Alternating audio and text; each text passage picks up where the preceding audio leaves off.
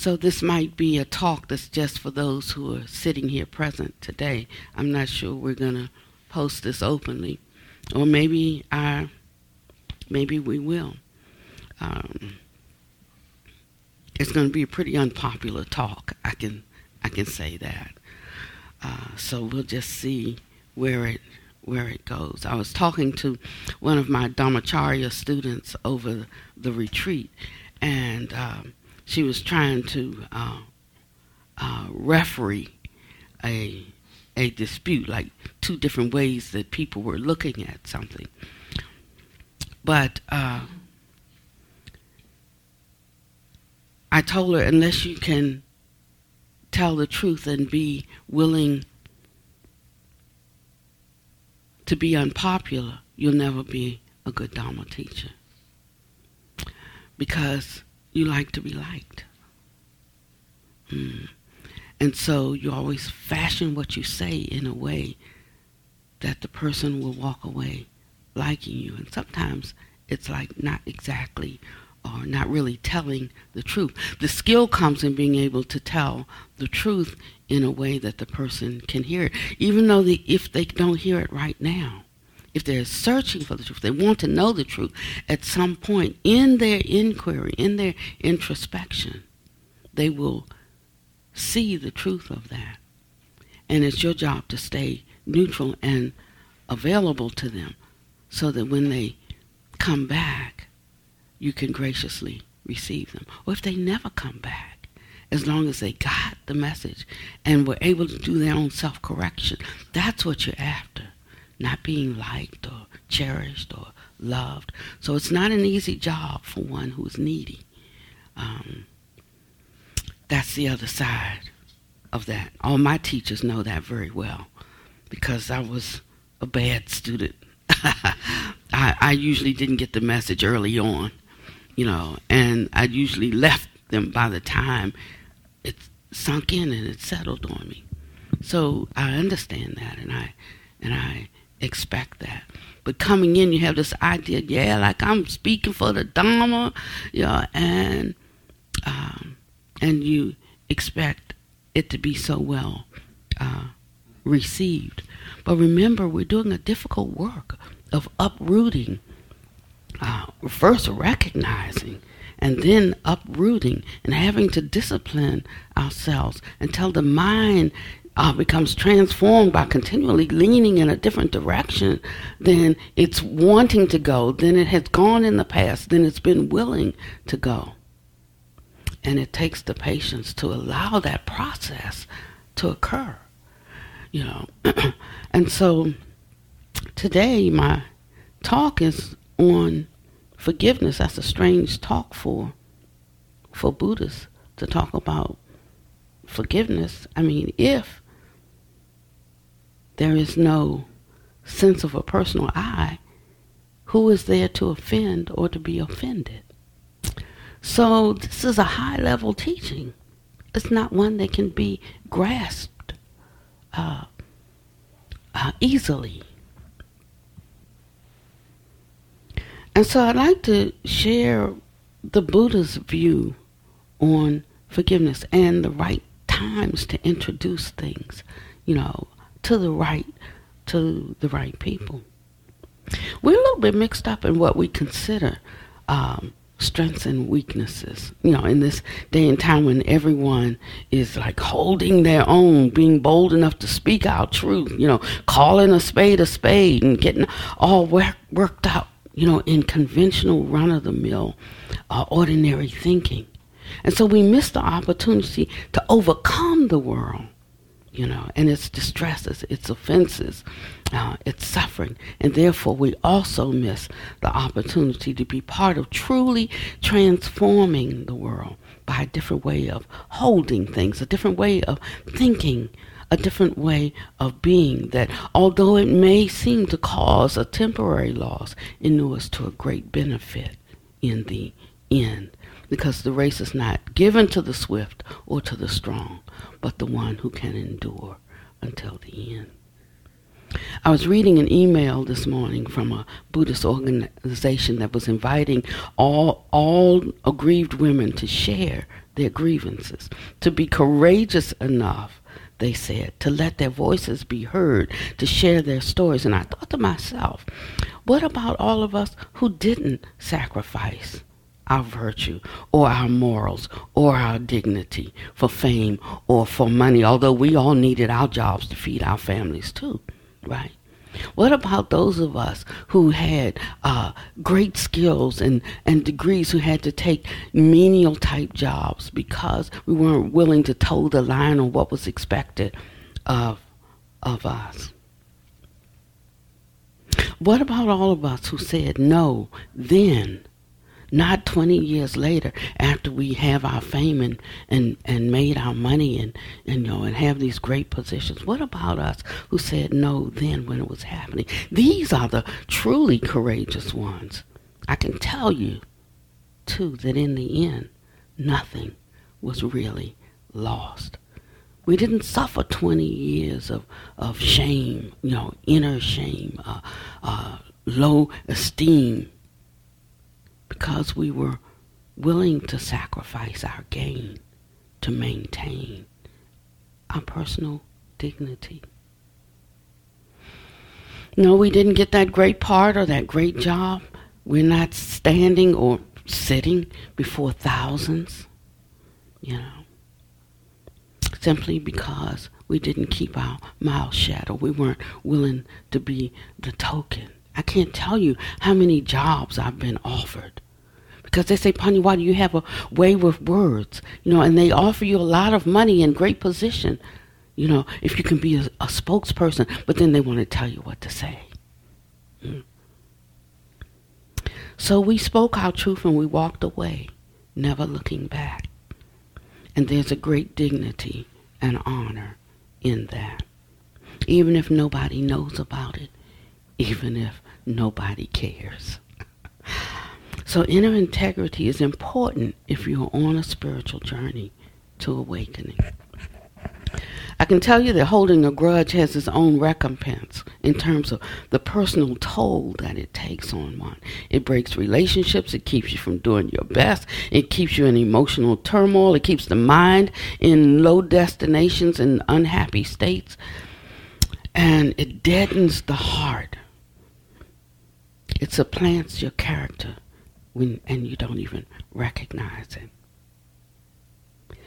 The Buddha said, my Dharma is for those who have little dust in their eyes. They already recognize the dustiness of worldly life, and they're looking for a way out. Or if they're not yet looking for a way out, when a way is presented to them, they will recognize the opportunity and they will seize it. And so we have to be careful not to jump on the bandwagon of popular opinion from a place of rage or from vengeance or from self-righteousness or even from victimization, in order to employ the most beneficial ways of helping transform the minds and the hearts of society. Did Buddha teach forgiveness? Some of us say yes, he did. Some of us say no, he didn't. And maybe he didn't use that particular word, but he did simply and clearly define processes by which we abandon immediate and lingering unwholesome states of mind. He started off by saying, if you want to be able to meditate, the first thing you have to do is set aside craving or covetousness and grief for the world, for the things that happen due to our ignorance, our greed, due to our confusion. These things will happen because they are the fruit, of an unripened mind. He said we have to be willing to lay aside offense, to lay aside disgust, to lay aside humiliation. If we lay aside offense, disgust, and humiliation, just about everything unwholesome can fit in those three categories. That's everything. But this is the charge. This is what we are called to do. So whenever we're doing whatever we do in the best way we can, however we can, we need to be putting it up against our standard, not the standard of the world. Otherwise, no point in embarking on this process. Just do what we're going to do. We can go and ask any fool on the street for advice. But if we ask those that we consider wise, then we have the responsibility then to at least employ, to put to the test the response that we get. Or don't waste their time. You can waste your own if you want, but don't waste other people's time. And so he did talk about, even when we were in the communities, the disciples of the Buddha gathered in communities, there were processes laid out for how we would handle grievances and disputes. And there was the regular gathering to talk about it openly, I mean, one thing that'll help you not do what you would do under the cloak of darkness is for all these things that have to be talked about in the assembly. That'll make you decide, never mind, it's not worth it, because you don't want certain things to be exposed. Especially if you walk around looking all sweet, like I'm the sweetest person in the world, then you don't want some things told. And so the way the Buddha just nipped that in the bud is that it's going to be told in the community. Now, we don't do that here because we're still working at resolving things in private. But if we can't resolve them in private, he said, then you get together in the group and you bring it out openly. And together we'll all decide. If you can't decide, together we'll all decide, how something should be addressed. So, as much as we think we want everything that the Buddha laid in, I'm telling you we don't. Because some of us would not be able to handle that. We wouldn't, our fragile egos would not even be allowed to handle it. But he would only take ones, or he'd invite you in, but only ones with strong constitutions who really wanted to get, who really wanted to uproot their defilements. Only those would stay. It become too much for many. They couldn't stand that level of truthfulness. They'd have to leave. So, with the Buddha, if y'all couldn't figure out how to handle something, he said, bring it to me. And basically the way he did it is he set in a rule and he cut it out completely. I always tell the story of the nun who, was near a garlic grove, and the farmer liked her. He said, you can, anytime you want garlics, you can come and have them. And she had these big garlics that could be roasted for their meals. But one day she invited all the nuns, and I mean, it was, I understand it was, I think it was 500 nuns, I forget the number, but it was a lot of them. And they cleaned out the whole grove. When the farmer came back, he was shocked, he was upset. He went to the Buddha and said, those nuns, they took all of my crop. The Buddha laid in a rule, no eating garlic. That's how he handled it. Just cut it off. If you have to bring it to me, we just won't do it. And so, as much as we say, well, we just want what the Buddha said, and want to do the way the Buddha did, I'm telling you, some of us are not really ready for that. Even I myself.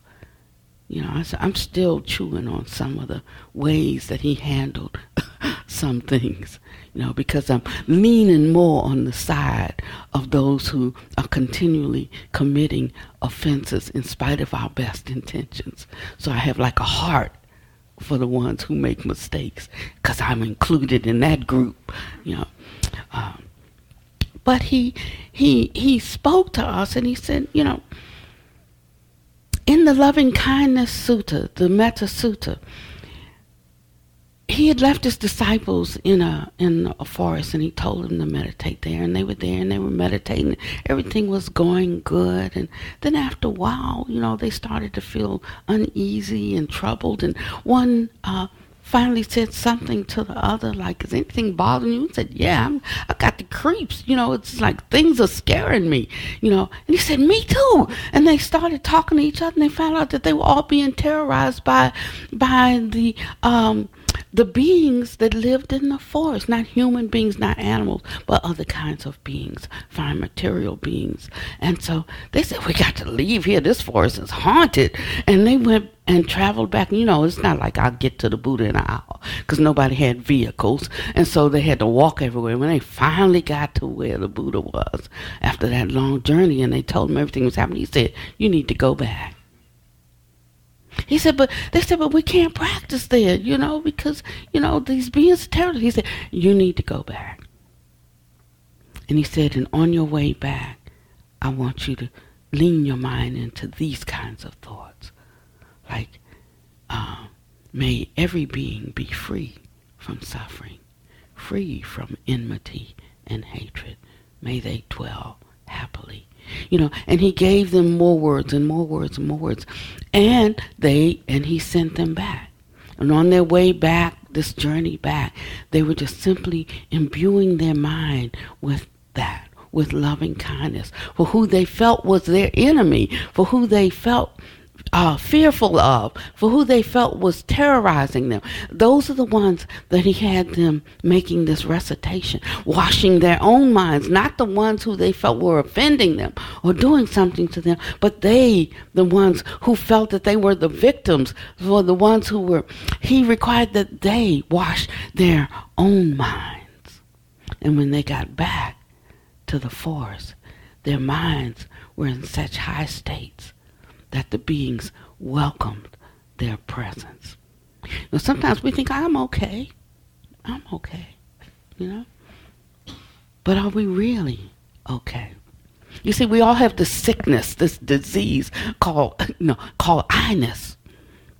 And I-ness makes us act in all kinds of ways that we don't even realize or recognize. That we're continually the center of our whole life and concerned about what affects me and my and mine.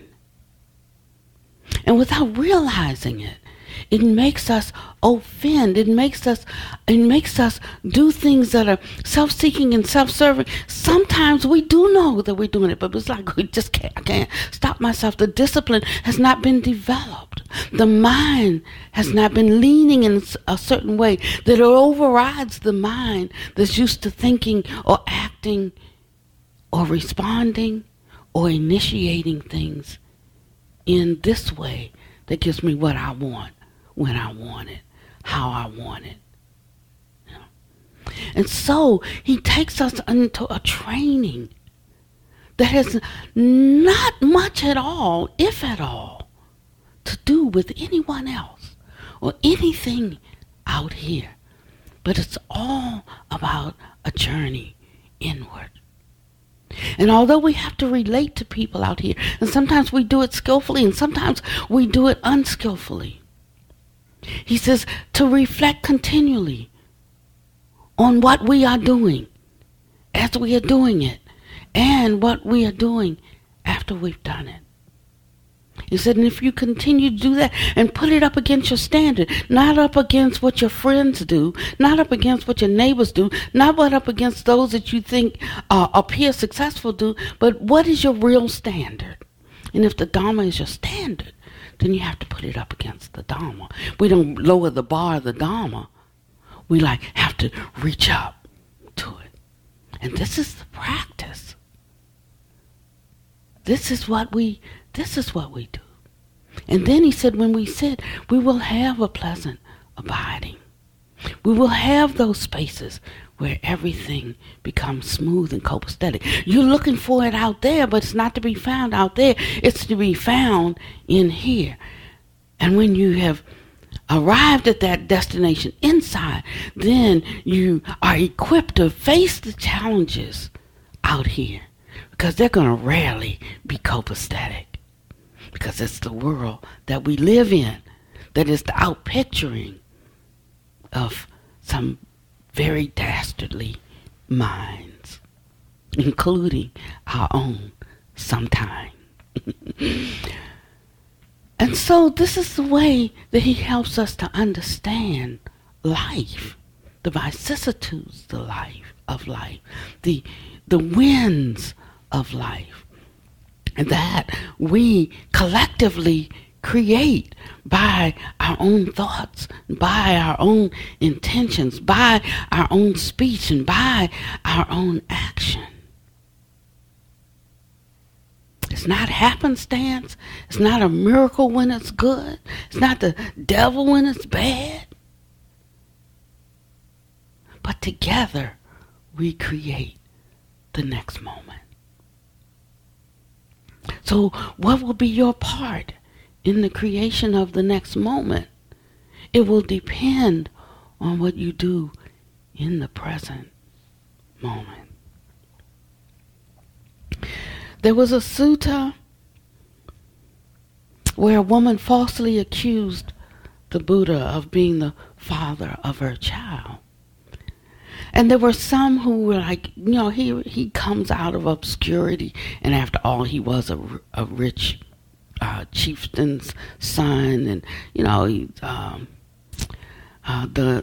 1%, and there were a lot of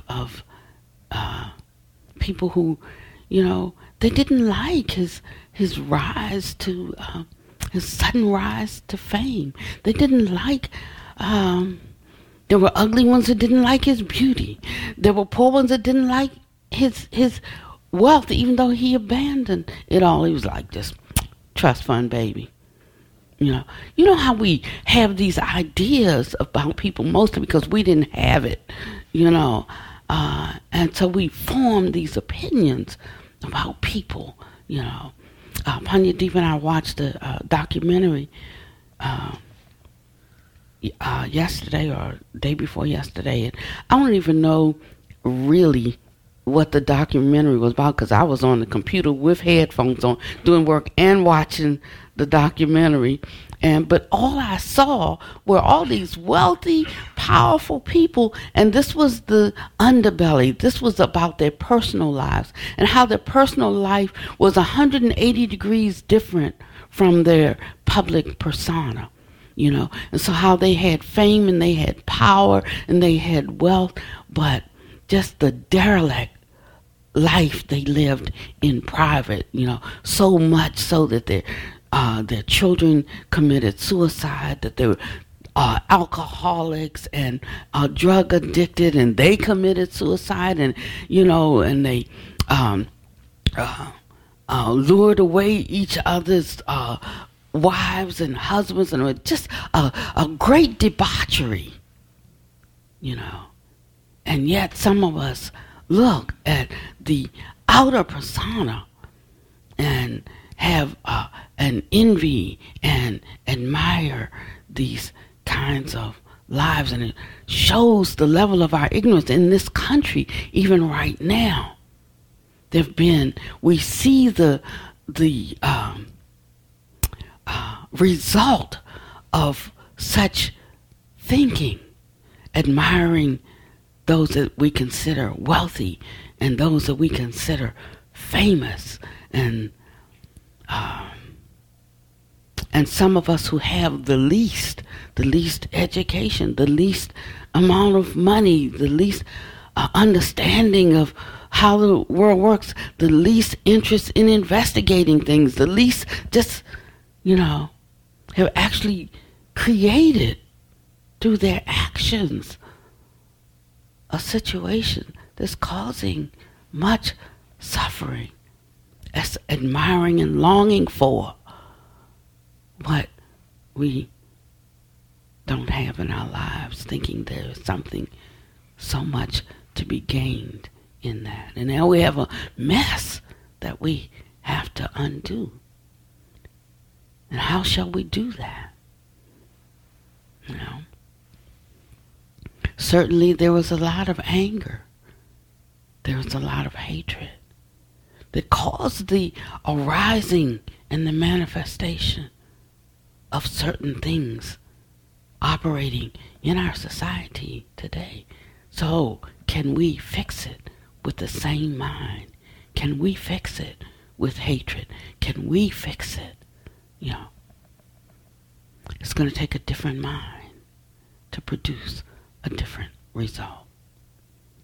Some of us don't believe that unless we confront the person, some of us don't believe that there's any way that anything can fall, crumble. That's because you don't know the Dharma. But the Dharma tells us that whatever we plant will have its harvest. So what are we planting? It's not always about confronting. It's not always about requiring something of another. He said the one who is noble and of upright character examines himself. He says that he becomes strong and secure in that right doing, in that right speech, in that right thought, so that he can endure offenses, so that he can take upon himself the illnesses of society and not look to society for the answer. That he can hold unfavorable things, in his hand, and he can wait, have the patience to endure something, to go through something, while the goodness that he is cultivating and putting into place has a chance to reach its fullness and overflow. But you have to believe that there is a value in this. If you don't, you'll be like a double-minded man who's unstable in all of his ways. And so he's teaching us about this kind of fortitude, this kind of strength, this kind of clear seeing. And it's not so much for this world, it's just that the world benefits from it as we are pursuing the way or the path leading upward. Then the crumbs fall under the table. There's a teaching in the New Testament where a woman comes to Jesus for assistance, for solence, for instruction, and he said, we shouldn't take the meat that is, for the people and cast it before swine. She said, even a dog eats the crumbs that fall from the table. And he said he marveled at her wisdom, and he served her. And so he's calling upon us not to do this great thing that we cannot do, but for us to really find our true selves, to find that part of us which is noble, to find that part of us which has a virtue that exceeds the degradation that anyone could subject us to or to put upon us. And if we don't believe that that kind of light can dispel the darkness, then we should abandon this way and go look for another. Seriously. And if we do believe it, then we have to apply ourselves to it, even when we don't feel like it. Even when it hurts. Even when we feel like I just can't see any way that this is going to be helpful. We stand on our most holy faith. And those that are called to this estate, and you would not be within the sound of my voice if it wasn't the time now. For you, now is your time. Now is my time. Because I too am a hearer of these words. I too, the stuff that I talk is not my words. I have to take them. I have to eat them. I have to apply them to my wounds. I have to subdue myself with these words too. This is me preaching to the choir. I have to eat it too. Not like, oh yeah, like I know her, she's not so perfect. No, you don't have to come up with that conclusion. I'll just tell you right up. I'm not. But we all have to work at this. And we have to find something that we feel is noble enough for us to latch hold to and hold on with our very lives. And to the ones who can do this, those are the ones that inherit the prize. There's a Tibetan practice that's called rolling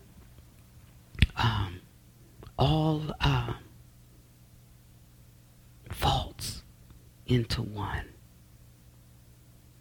Rolling all faults into one. And it doesn't mean it exactly like it sounds. Like you do something and I take the blame for that. You do something, I say, oh, it's my fault. It's my fault. I did it. It doesn't mean it like that. It means choosing not to fault anyone for anything. And it's a way of clearing the mind and freeing the heart. It may do something for the other person, but it absolutely will do something for you. And when we find that place of freedom, we go back to it again and again. Maybe not in the beginning. Maybe we have to sit with something for a minute. Even when you're angry with someone, you just can't stay angry all the time. It starts to leave. It's like, wait a minute. I'm not through being angry with them yet. And we have to like keep bringing up the story because it will have to wait by itself. How many of us, like the first time, the offense manifests itself, and we're there with it, and then starts to wax away. How many of it just let it go away? No, we have to work with that puppy for a little while. We have to bring it around a few times at least. We have to tell just 2 people. We have to do something with it before we start to decide, maybe 5 years later, 10 years later, 20 years later, that it's not worth holding on to. But what if we could do the catch and release? Catch and release. There it is. I got it. I looked at it. I see that. Gone. He said that's what will uproot our suffering. It's not as much what happens to us as what we choose to do with that. As much as how we choose to hold it, to make it our constant anthem, our constant theme, our story, our drama, holding things in this way. And yes, there will be, until we are enlightened, there will be the arising of disputes. You have to be deaf, dumb, and blind if you don't recognize that. But the quicker we can release, the sooner we move back into places of harmony. Rolling all blames into one, and I will polish it off and release. It's a practice.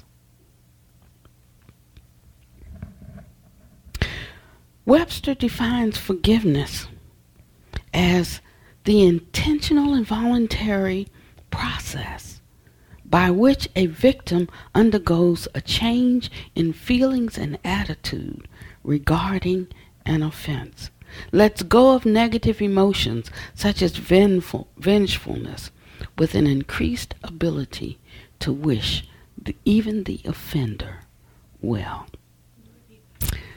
Forgiveness is I want to unpack it. So, he uses two words, intentional and voluntary process. That's the first thing. I have to be intentionally looking to resolve what separates us. I must be doing this voluntarily, not by fault. You know, when you're children and you have like a little tiff and your parents bring together and say, okay, now you have to make up. Then you say to him, I'm sorry. And you say, yeah, we did it. I'm sorry. You know, you say, now you all hug. And then we grow up and we're still doing these same things and thinking about them in these same ways. No, but it must be intentional. I have an intention to do this. I want to do this. Not grudgingly, but freely. And voluntary. It's a process. Forgiveness is a process. It's a process for who? For victims. Now, when I no longer consider myself a victim, I don't need a process for forgiveness. But as long as I consider myself a victim, then I need a way out. I need a process. That's where forgiveness comes about. So now in the Buddha's teachings, when he's like, there's no victim, there's just cause and condition, and these things come, then maybe there's not a need for forgiveness because there is no victim. But if in our own mind we are still considering perpetrator and victim, then we need a process of forgiveness. You understand what I mean? And that's why there's not so much. He's teaching the same things, but he's teaching it from a different angle, from a different level. But those of us who are steeped in ourselves, don't understand this non-self thing, then we need a process for forgiveness. And it's a process in which one undergoes a change in feelings and attitude regarding the offense and the offender. When those disciples said we can't go back there because there are evil spirits in it, he said you have to go back. He just did not buy their victimization thing at all. He said you have the power, the light within you to transform all appearances. But it's going to take a process of wiping away your habitual ways of seeing things, your habitual ways of understanding things, your habitual ways of doing things. He said, I'm going to give you a hack. Just walk right on back there, and while you're going, say this to yourself. And by the time they got back there, their minds were so sweet that they could not even recognize if somebody was doing something to them.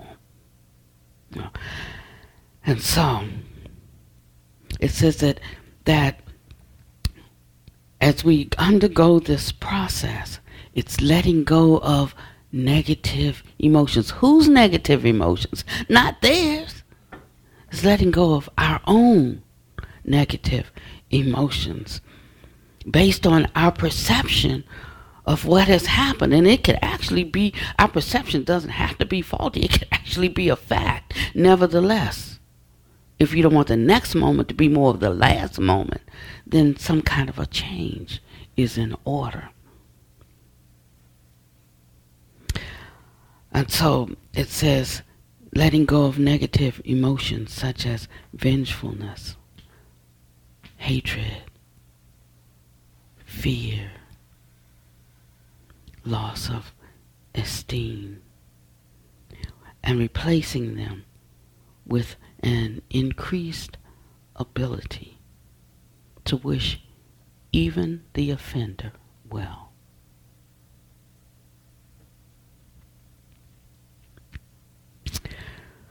So I'm asking us today, as our troubadours come forward to join me in this experiment that the Buddha performed with his own disciples when they came to him, after they left the forest where they were meditating, trying with all of what they had in them to do good.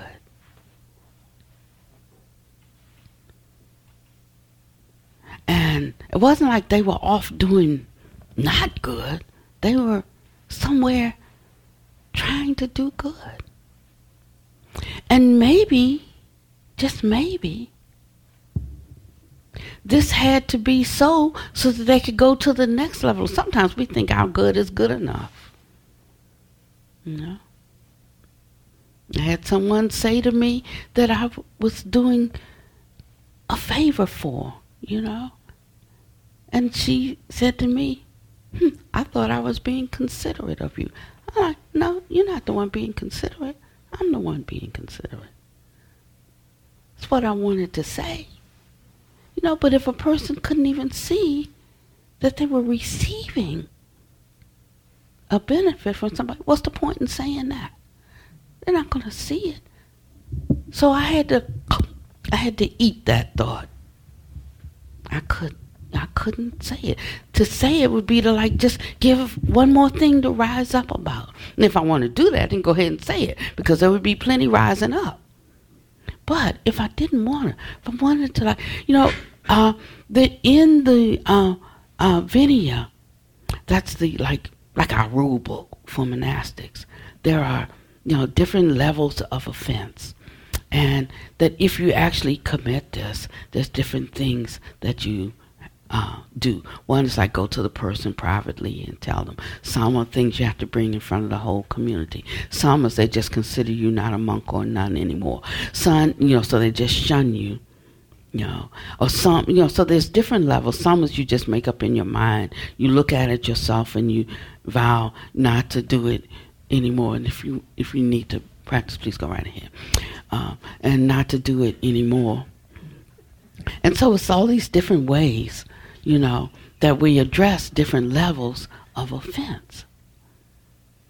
And so he has one thing that if we cannot, you know, come to some agreement like, you did that, no I didn't, you did it, no I didn't, you did it, no I didn't, you did it, then he said, can we just agree that we can't settle this? He said, and he called it covering a matter over with dirt. We just bury the thing and move on. And so he has many ways that he teaches us or takes us through processes depending on where our mind is at the time and how stony of a heart we have built up, you know. And sometimes if the heart is too stony, you know, you can't handle it. You can't, like, when I say handle, I mean like manipulate. You can't hold it because it's not flexible enough. To try to do something will cause it to shatter, to break like a fragile glass, or like dropping a rock on concrete. So it all can't be done at one time. But we do what we can, little by little, bit by bit. And in this way, we gradually transform. We decide, as we're leaning our minds into some goodness, we decide how much our peace is worth to us. We decide how big of a heart we can arouse for one who must be suffering to say such things or to do such things. We decide which side of this we want to be on. We decide whether we want to really be free of it. It happened last year, last month, last week, last night, a few minutes ago. How long we want to hold on to the pain. How long we want to hold on the tightness that I can hardly breathe. How long do we want to hold on? And he offers the opportunity every step of the way. If you couldn't do it first step, you can do it at the second step. or you can do it at the 3rd step, or you can do it at the 10th step, whenever you decide that you want to be free. So in a way, it's a little bit selfish when I'm thinking enough of this because I want to be free. But the thing about us is that when we start to experience our freedom, we also start to experience our vastness. And we start to realize that we are not really separated from one another as we think we are. And so when I am free, you also are free. There was a last story. There were 2 brothers, and the father really liked one. You know, he was robust, strapling, and, man's man. And, he said, I'll just, firstborn son. Yeah, so he's going to get everything. And all the other, brothers, they also ran. So one brother decided when the father could no longer see and was getting old and he was going to give out, the, what do you call it when they, inheritance? Yeah, inheritance. And so the story goes, he strapped himself with lamb's wool. So when his father said, come closer, I can't see you, let me feel you. And he felt, yeah, this is the one that has the woolly hair, and he gave him his birthright. And when the other brother realized that he had been tricked and that his brother had stolen his birthright, enmity and hatred arose between the two. So the brother was going to go get him and kill him, and he gets it all back, right? But the younger brother fled. And after he was gone for many, many years, all those years he lived in constant fear over his wrongdoing. And he was known, his reputation was ruined. He was known as a trickster. Actually, that's what his name means, the trickster. And so in later years, he decided he wanted to make peace. He heard that his brother was coming towards the land that he was living in. And he got together everything that he had. He had riches. He had cattle. He had sheep. He had lots of servants. He had lots of wives. He put all of them up there in front of him except his favorite wife. He kept her back there with him. But he put all the other ones in front. And he was sending all these things that he might soothe his brother's enmity and anger towards him. And offering all these things. And finally, it got down to where he would now be face to face with his brother. When his brother looked at him, he threw his arms around him, said, I forgave you a long time ago. So that's our story. A lot of times the thing that we are fearing is really that which we wrapped up and locked away in our own hearts. We could just let it go. So today, the troubadours are going to lead us in a mantra. And actually, this particular one, you missed the one we did last week, and so we'll come around again. Truth by any name is still the truth. So this is one that comes from the Ho'oponopono Hawaiian tradition. But if you look at it, it didn't have its beginning there. You could go back to 500 BC when the Buddha spoke to his disciples who had fled the forest and said, we can't stay there because there's wicked beings. And he said, you go back. When you go back, just say this to yourself and see the power that it has to change the outer structure of appearances. And the words to this mantra are, I'm sorry. Please forgive me. Thank you. I love you.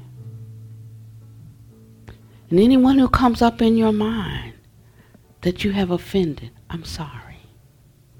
I'm not even asking you to go to them and say I'm sorry. Just within your own mind, saying it to them right within yourself. I'm sorry. Please forgive me. You know, every time we do something, we don't always want to have to go back to the person. You know, sometimes we're just hoping because we're like weak, not strong enough. We're just too weak, or what? We just hope they understand. You know, I can't face it. You know, hoping that their mercy will just cover us. We want that for ourselves. Can we give that to anyone? Now, I believe in holding people accountable for what they do. But do we always hold ourselves accountable in a loving way for what we do? Of course we don't.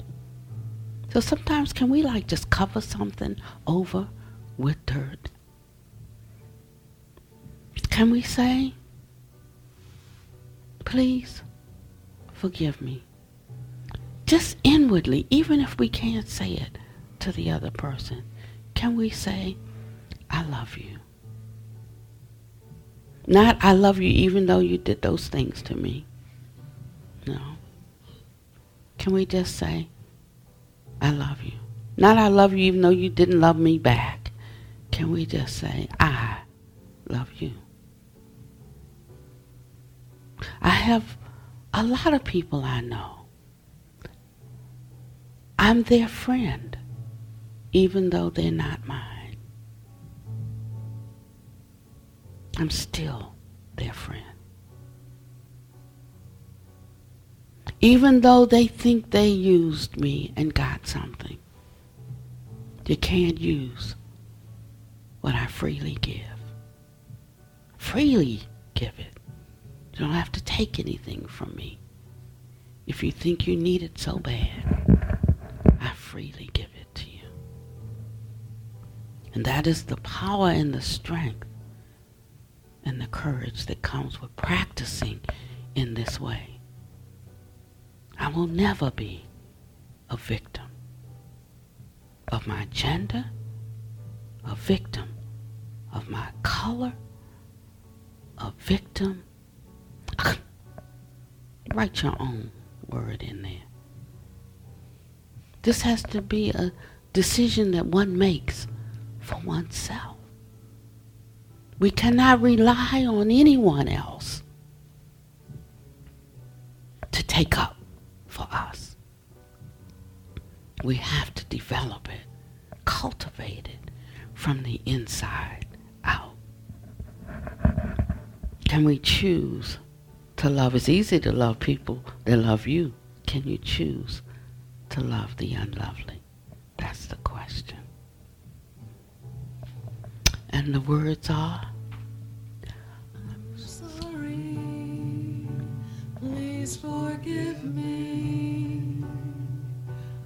Thank you, and I love you. Can you join in with me? I'm sorry. Please forgive me. Please forgive me. Thank you. I thank you. I love you. And I love you. These are the precious words given to us all.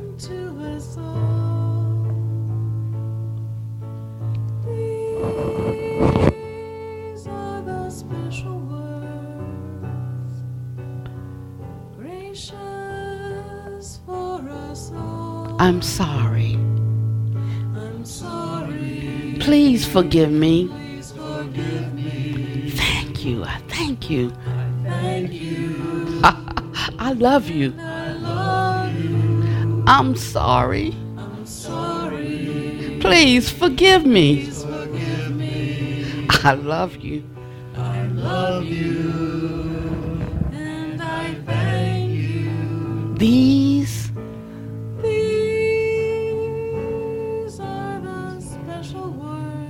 gracious to us all. Gracious These are the special words.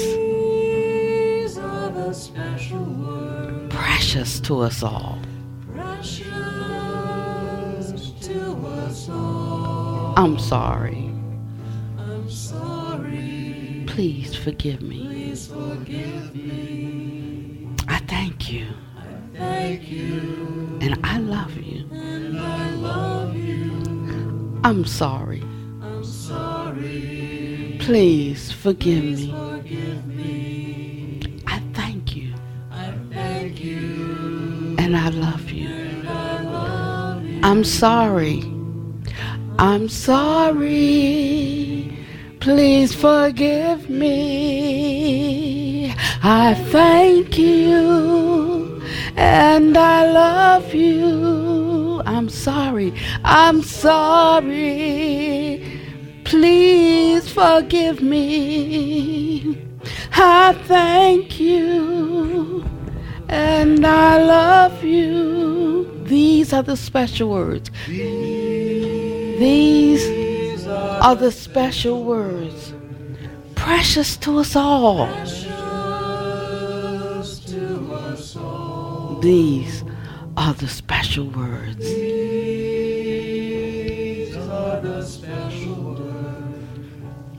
Gracious. Just think about it. I'm sorry. Please forgive me. I thank you. And I love you. I'm sorry. Please forgive me. I thank you. And I love you. And just keep singing it softly. I'm sorry. Please forgive me. Thank you. I love you. I'm sorry. Please forgive me. I thank you. And I love you. Keep singing it. I'm sorry. Please forgive me. Life becomes easier when we learn to accept an apology that we never got. I'm sorry. You don't forgive because you're weak, but because you realize that, like you, people make mistakes that sometimes harm others due to ignorance. I'm sorry. Please forgive me. For a wound to heal, you need to stop touching it. And it's the same with grievances. Stop replaying them. Please forgive me. I thank you. And I love you. Give them a get out of jail free card. I'm sorry. Whether it's you saying it or you saying it for them. Rolling all blames into one. It's a very deep practice. Please forgive me. I thank you. And I love you. In the beginning, when I say these things, I may not be sorry. I don't want to forgive you. Oh, thank you. I certainly don't love you. But as we continue to imbue the mind with these thoughts of loving kindness, it uproots our hatred. As we continue to espouse this kind of compassion, it uproots cruelty.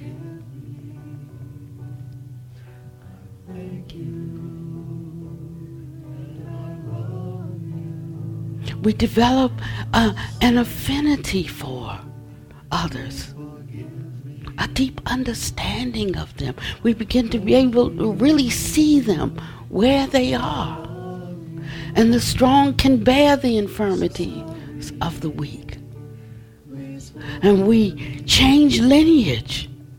We move out of the class of the weakling into the family of the courageous.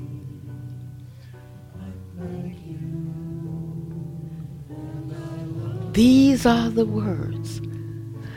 These are gracious to us all. These are the precious words. These are the precious words. Special to us all. And one more time, can we sing together? I'm sorry. Please forgive me. I thank you. I thank you. And I love you. I'm sorry. Please forgive me. I thank you. And I love you. These are the special words. And they're gracious to us all. These are the gracious words. The gracious words. This is the end. And they are special to us all.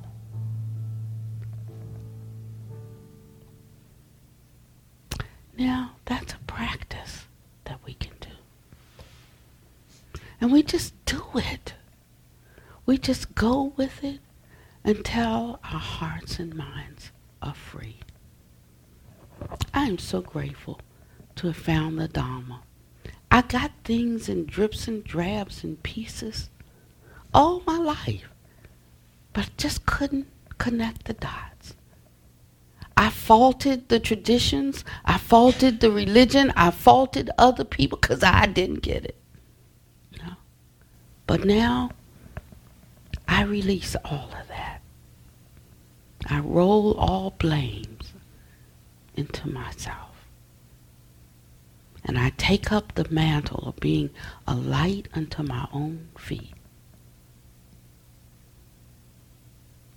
Lighting my own pathway, doing my own work. I am at peace with the world. May you be well and happy and peaceful. May no harm come to you, no danger. But if it does, may you be able to deal with it. Yeah. Thank you for listening. To learn how you can support the teachers and Dharma Seed, please visit dharmaseed.org/donate.